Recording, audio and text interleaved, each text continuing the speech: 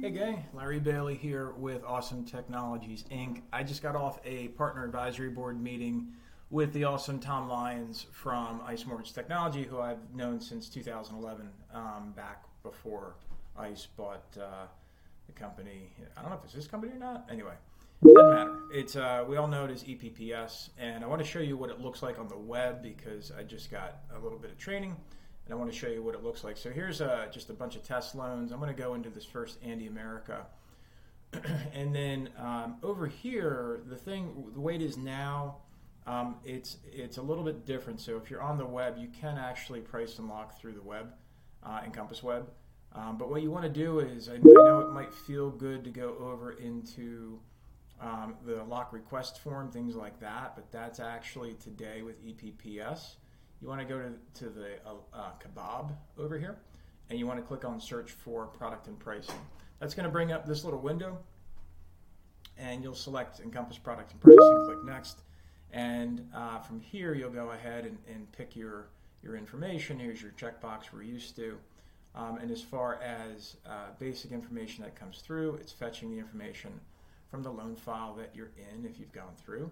So if I just want to select 30-year term, and if I want to select agency and FHA, I don't have any product options, I don't have any special products.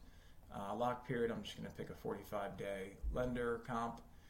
Target rate is 8.5%, and all this other stuff. Click search. So this is, again, this UI is going to change a little bit. I've been told later on this year in 2024 is the game plan.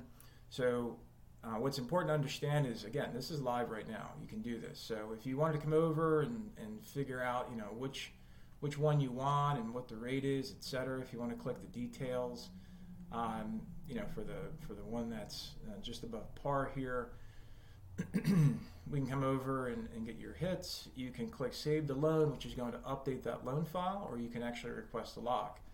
So the saving the loan part, a lot of folks tend to miss, just because it's maybe not intuitive for them, but when trained properly, it's super easy. And that's going to bring that 7 5/8 back into the loan file as a result, as well as any other details that have been updated in the request. It'll bring it back to the lock request form. Excuse me. So if you're looking to, so we can see, the note rate still showed 8.5. Now it shows 7.625. So it updates the loan file, easy enough. If you want to if you want to save that stuff, go ahead and click save.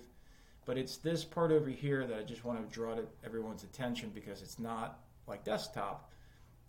So just select it, click next, and again, you'll kind of go through that information. So that's my quick hit for today, the 23rd of February.